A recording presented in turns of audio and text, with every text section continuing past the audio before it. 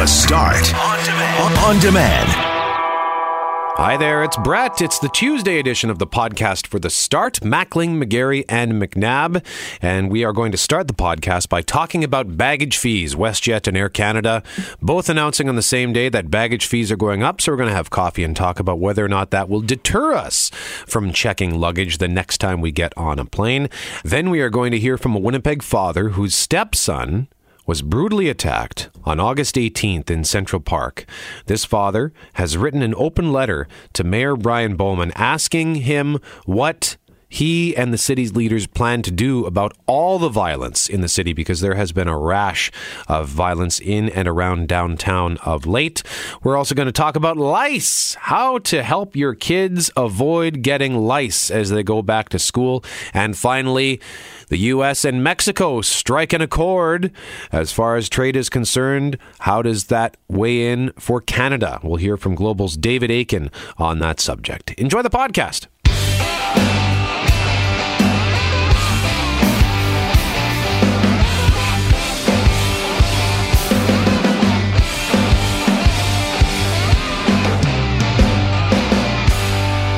Travelers taking Air Canada and WestJet can now expect to cough up a little extra for baggage fees.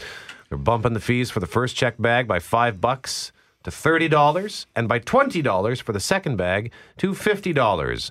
For years, the airlines checked the first bag for free, but that policy largely ended across the industry by 2014. So today we're having coffee talking about baggage fees.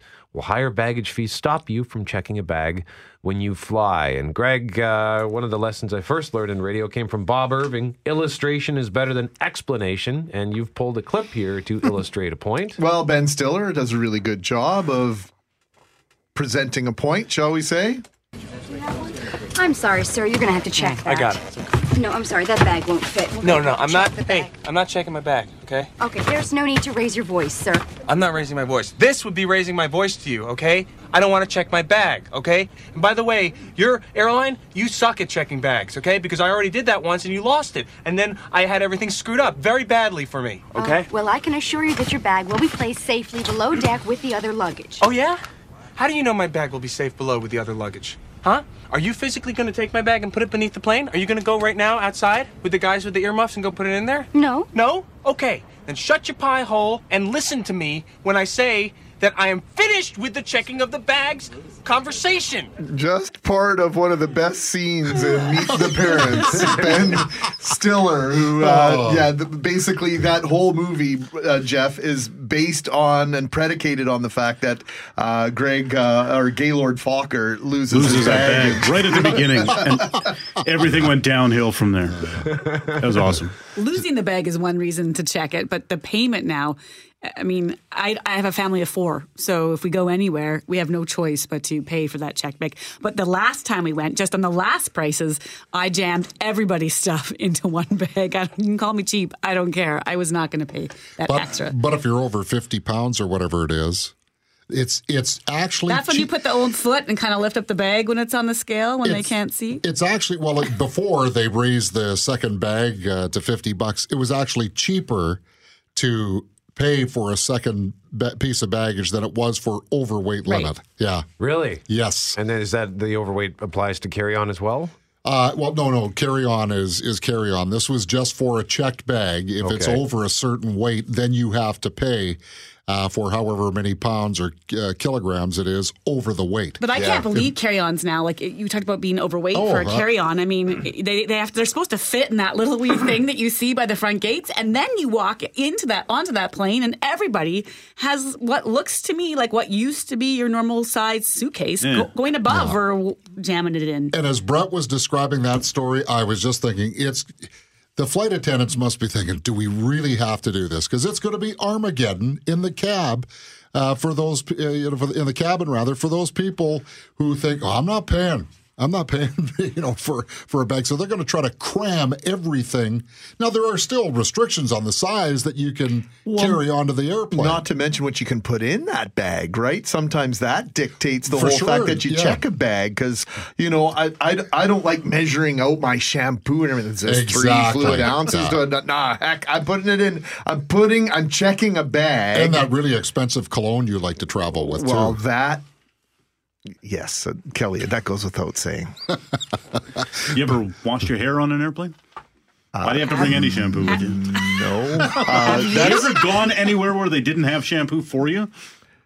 Like Jeff at a hotel? Braun, please. Come on. That pedestrian sort of shampoo doesn't work for this scalp. I Come on. used that this morning, and I think it's shampoo I took from the last hotel. I was in. Oh, interesting. You really are. McNabb, I'm liking you more and more as we go along here.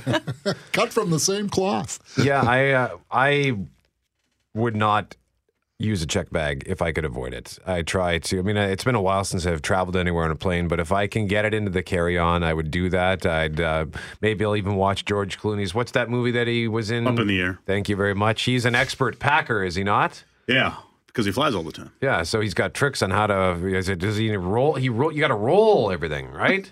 Is that what you do when you pack, McNabb? Do you I roll. I do roll. I don't know if that makes any difference at all because the same bag comes home and you know how at the end of the trip you're not rolling anything. You're just jamming it all into the suitcase and it all still fits. But I start off rolling. Okay. But are you not checking because of money or because of just the convenience of Well, not? too, the money thing is definitely a deterrent. I would only check a bag if I absolutely have to. Like, I remember I went down to Houston for WrestleMania X7 with my buddy Mike. We went for 2 days. Like, we got there, we flew in on the Saturday morning, and we were there for Saturday night, and I think we came back Sunday.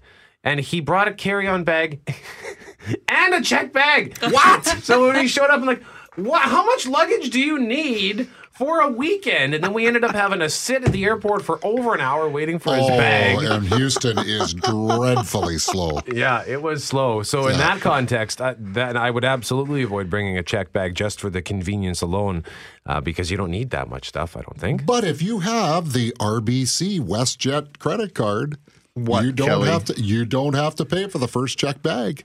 But Just saying. That plug. How many times, though, have you been on the plane and not only do you watch people try to shove in the carry-ons into places that don't fit, but then they don't have enough room, and then all the people who couldn't fit their bags above please bring your bag forwards. We promise we'll store it in a good spot. So then the flight's delayed because you're trying to figure out where all this luggage goes. You were supposed to have it on carry-on. Now you got to wait for your bag anyway, and they got it for free. And I'm the sucker sitting behind that paid the money. They're doing that more and more in the gate area, though. Can we have some volunteers? I do it all the time. Why not? Knock on wood. I've never had, traveling with my wife, I had my bag lost once on a business trip, but for holidays and that, I've never had a bag lost yet. Well, that's because it's going right from the jetway down to the plane, and then you collect it they can't screw right it at the up top there. of the jetway. Well, it's certainly limiting the amount, but I get a kick out of not only the size of the carry-on, but you'll have these people that have their carry-on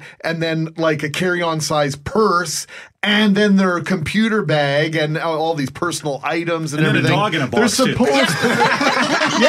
supposed to limit these things, but they don't seem to do it. I don't get that at all. If I can avoid carry-on, period, I do. I'll check a bag every time. I don't care about that at all. I don't mind. I like waiting and watching the bags go around at the thing at the end. That's a great way to end a trip, I think. But I'm not 6'4", so I can put my backpack underneath the seat and still have room for my legs. But if I was Kelly's little legs 6 inches taller than You're height. not a little guy, Kelly. No, but I'm not 6'4", and my knees don't come up to my chin on an airplane either, too, though. So I could see where you would not want to do that because I've sat beside poor schmucks that have had to do that. Yeah, and I can't. It's a 5-hour flight to where we usually go. So I'm thinking, I hate the fact this happens on the same day. It's so slimy, the fact that they come out with these announcements on the same day. Oh, come on. You're not really thinking the C word, are you? Yeah, absolutely. Greg.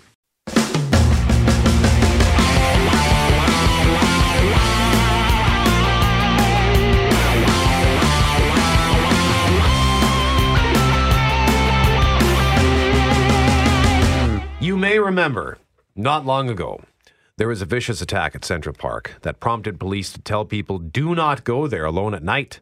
Mike N's 19-year-old stepson was there with a female friend on August 18th, shortly before 2 o'clock in the morning. He was beaten, robbed, stabbed, and suffered life-threatening injuries. Since then, there have been a number of stabbings in the downtown area or not far away. A woman was sexually assaulted on the Riverwalk along the Assiniboine in broad daylight last week. A transit driver dragged from his bus and beaten at Portage and Colony. Enns is fed up with all this violence, and he's written an open letter to the mayor's office.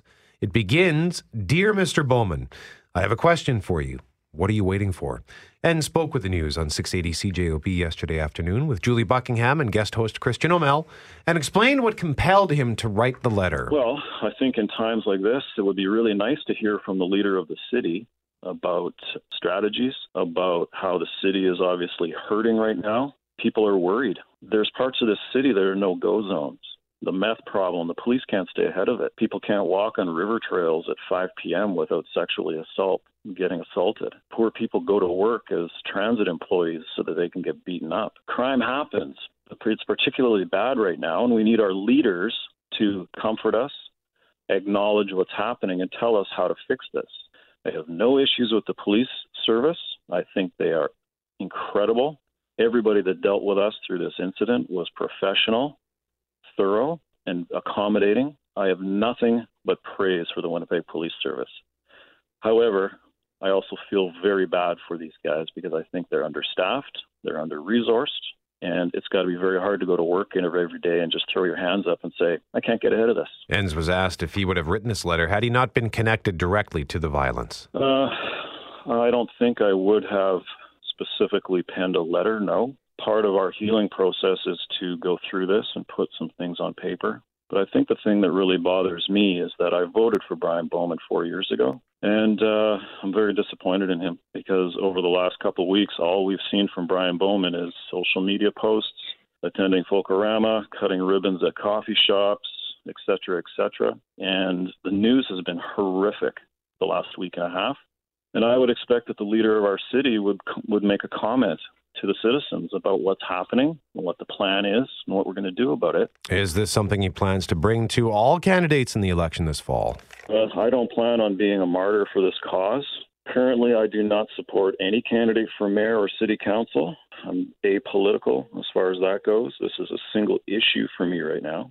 I suppose I would call on anybody to address what's happening in our city because, especially in the upcoming civic election, this is going to be a very big issue.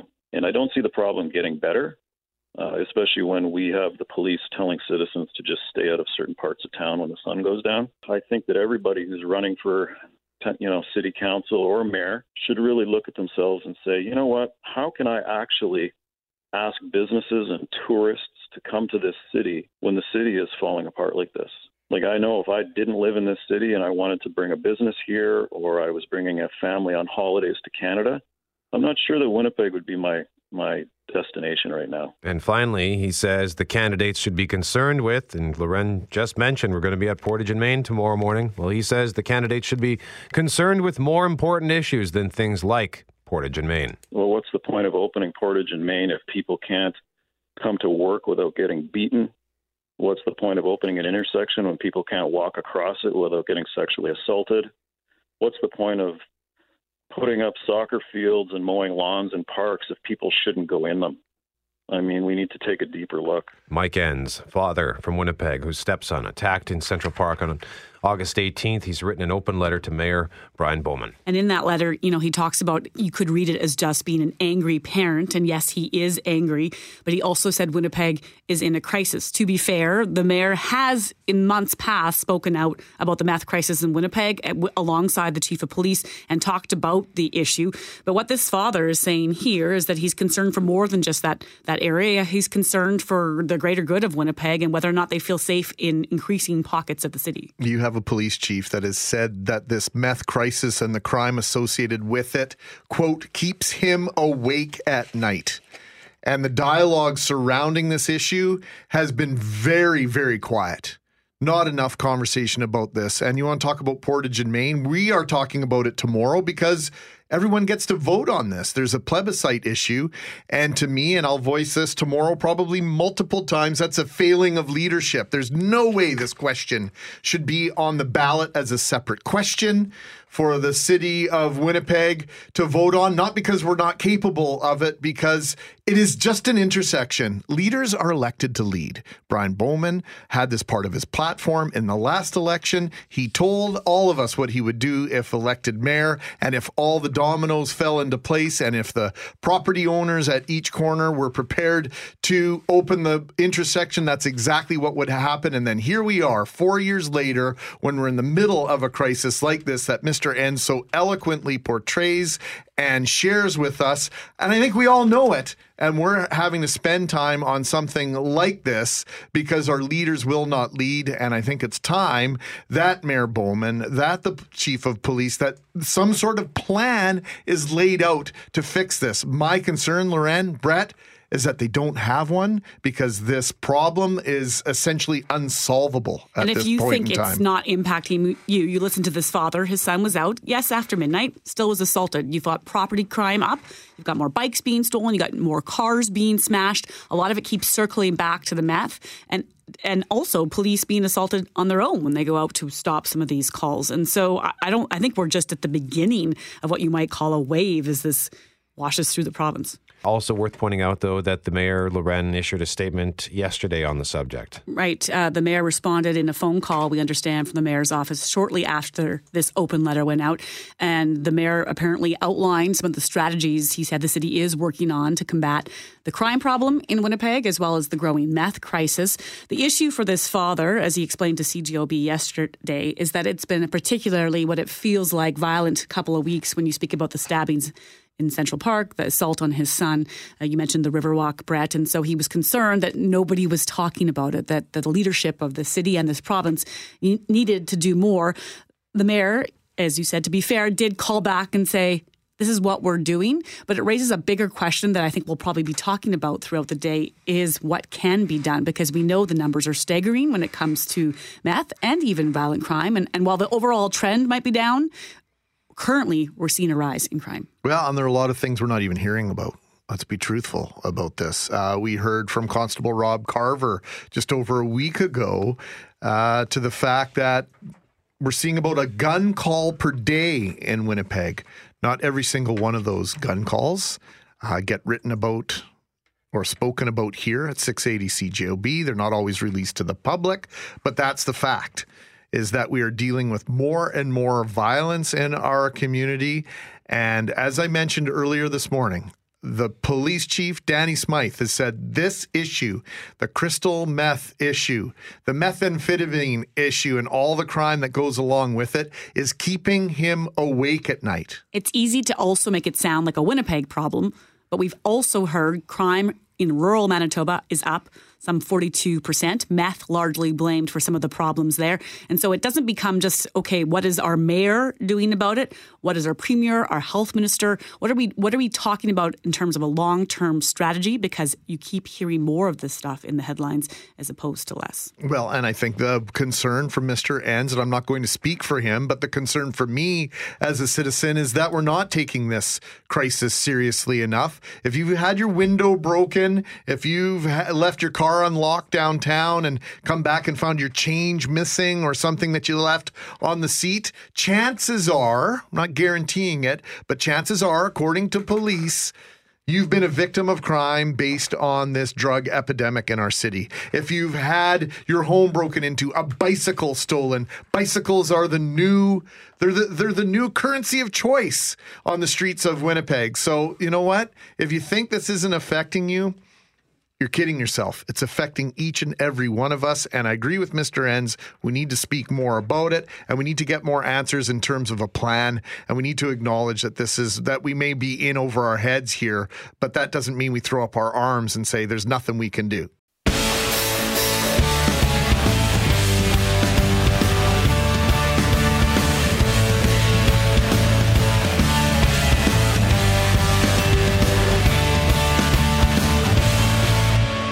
Loren, let's talk about lice. Oh, do we have to? It's something we talk about every year, though, if you're a parent, because kids starting up a new year at school could be bringing home something other than homework.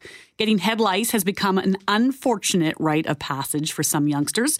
But are there steps parents can take to try and prevent their child's hair from becoming a nest for the creepy crawlers? Joining us live on 680 CJOB is Sarah Phillips, a.k.a. the Lice Lady. She runs the Slice of Lice head lice and nit removal services. Sarah, thank you so much for joining us. And, before we get all the supplies ready for kids and the back-to-school list completed, is there something else I should be doing as a parent to get my kids lice-proof? I would definitely be buying a good lice comb and peppermint oil. That's the best. You can do weekly head checks on your children, and you want to find that bug as soon as it gets in there. The peppermint oil, does that get it out, or that could help prevent them? It helps prevent them. It's like a repellent. Yeah, but with the comb and the peppermint oil, you're at better odds of not catching it than if you're doing nothing at all. Can you outline, Sarah, for us how you would apply the peppermint oil and where? Give us a little bit of a tutorial if you wouldn't mind. Yeah, absolutely. So I just get a little spray bottle and fill it with water and put about 3 or 4 drops into the spray bottle and just spritz it over their hair. Every morning before they go to school? Yeah, absolutely. Wow. As long the lice have an amazing sense of smell, and they don't like that.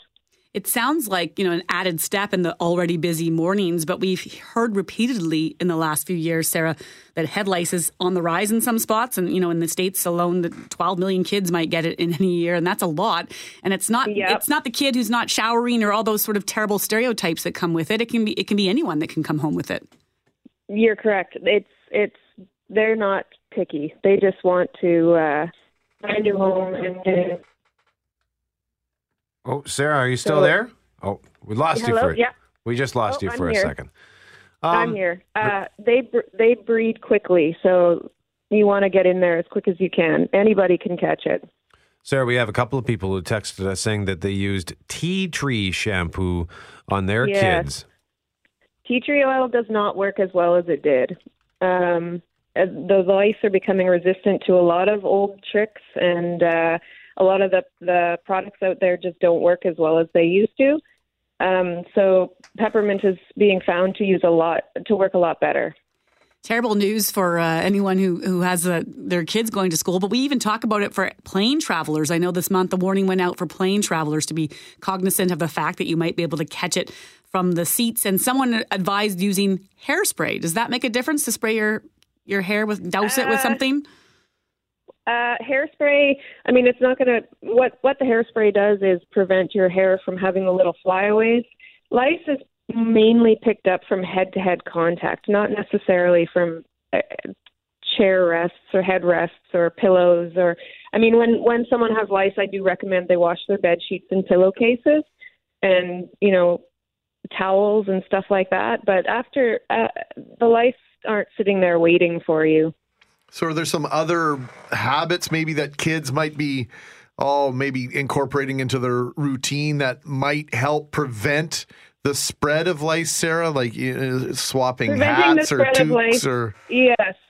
You don't want to be sharing hairbrushes or sharing hats or toques or anything like that, of course, but keeping your hair up tied tight with a little hairspray in it so that it's slicked back is the best prevention, but finding it quickly is the best. If you can be checking weekly with a good lice comb rather than just with your eyes, you have a better chance of prevention then, and finding it quickly before it spreads to everybody else. I joked off the top that lice is not something I want to talk about, but I'm a mother of 2 kids, and I just don't like the idea of actually finding it. You live in fear that you're going to use that comb and find it. Exactly. But the prevention strategy is one thing. How quickly, if I do discover lice in kids, how quickly can you then treat it and get rid of it?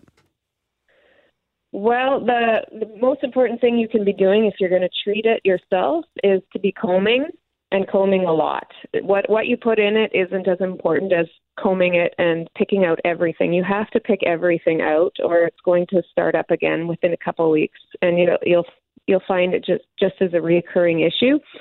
But I recommend calling a professional, obviously, because that it's their problem, not your problem, and they are they are going to get it out quickly. I made the mistake of Googling head lice removal this morning, so I would highly recommend making it your problem as well as opposed to mine, because it was disgusting.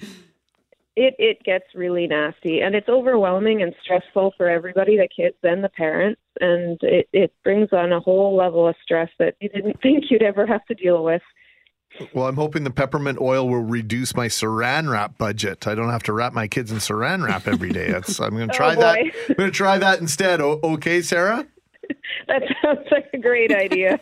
Sarah Phillips, thank you so much for joining us. Sarah is the lice lady. She runs the Slice of Lice head lice and nit removal services.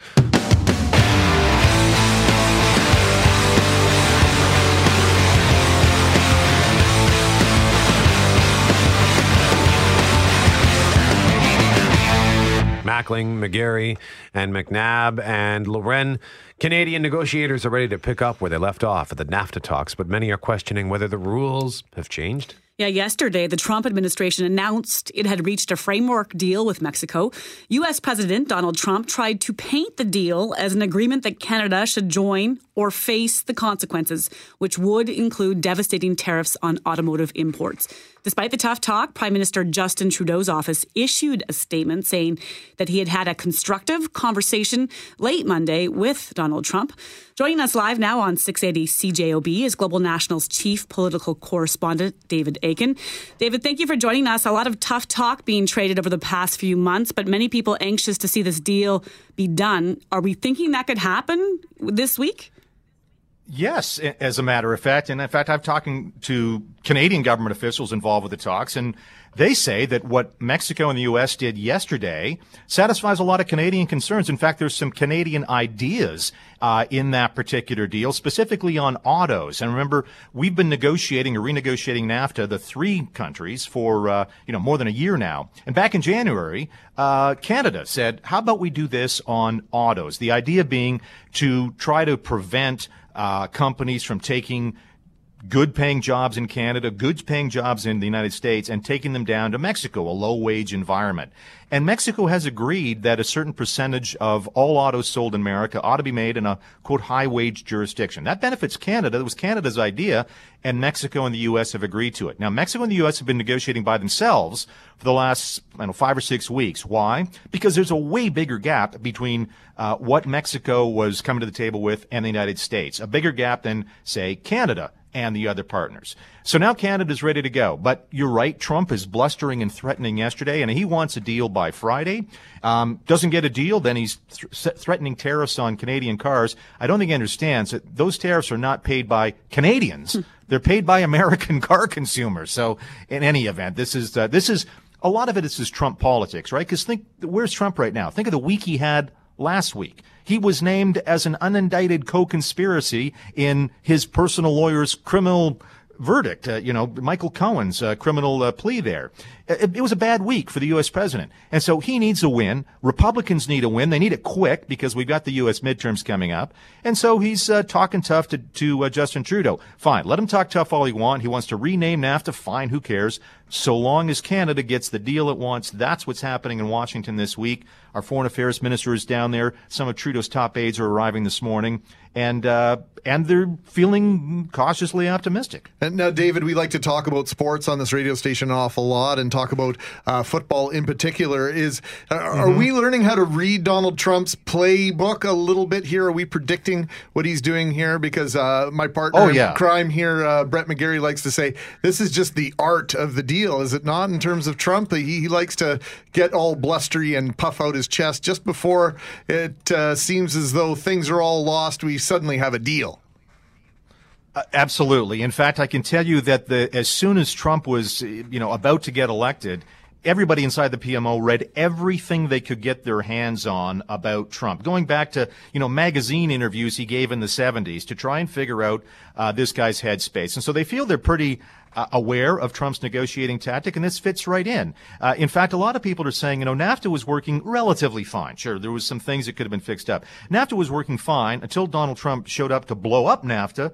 And now he's fixing what he just blowed up. So this is, he's created the crisis and now he's taking credit for solving the crisis. And we saw this yesterday with Trump in the White House saying, a lot of people said this couldn't be done and aren't I a great guy and I've managed to fix it. Fine. Take whatever political credit you want. The bigger picture here is hundreds of thousands of jobs in all countries depend on that border keeping goods going back and forth. Of course, it's about $1.5 billion a day between Canada and the United States. Here's the other thing Trump said yesterday, too. He said, trade with Mexico is bigger than our small deal with Canada. And he's got that wrong. I mean, everybody knows Canada is the United States' single largest trading partner, period. The biggest trading deal that U.S. has ever signed was the FTA with Canada. The second biggest the biggest beyond that was the NAFTA.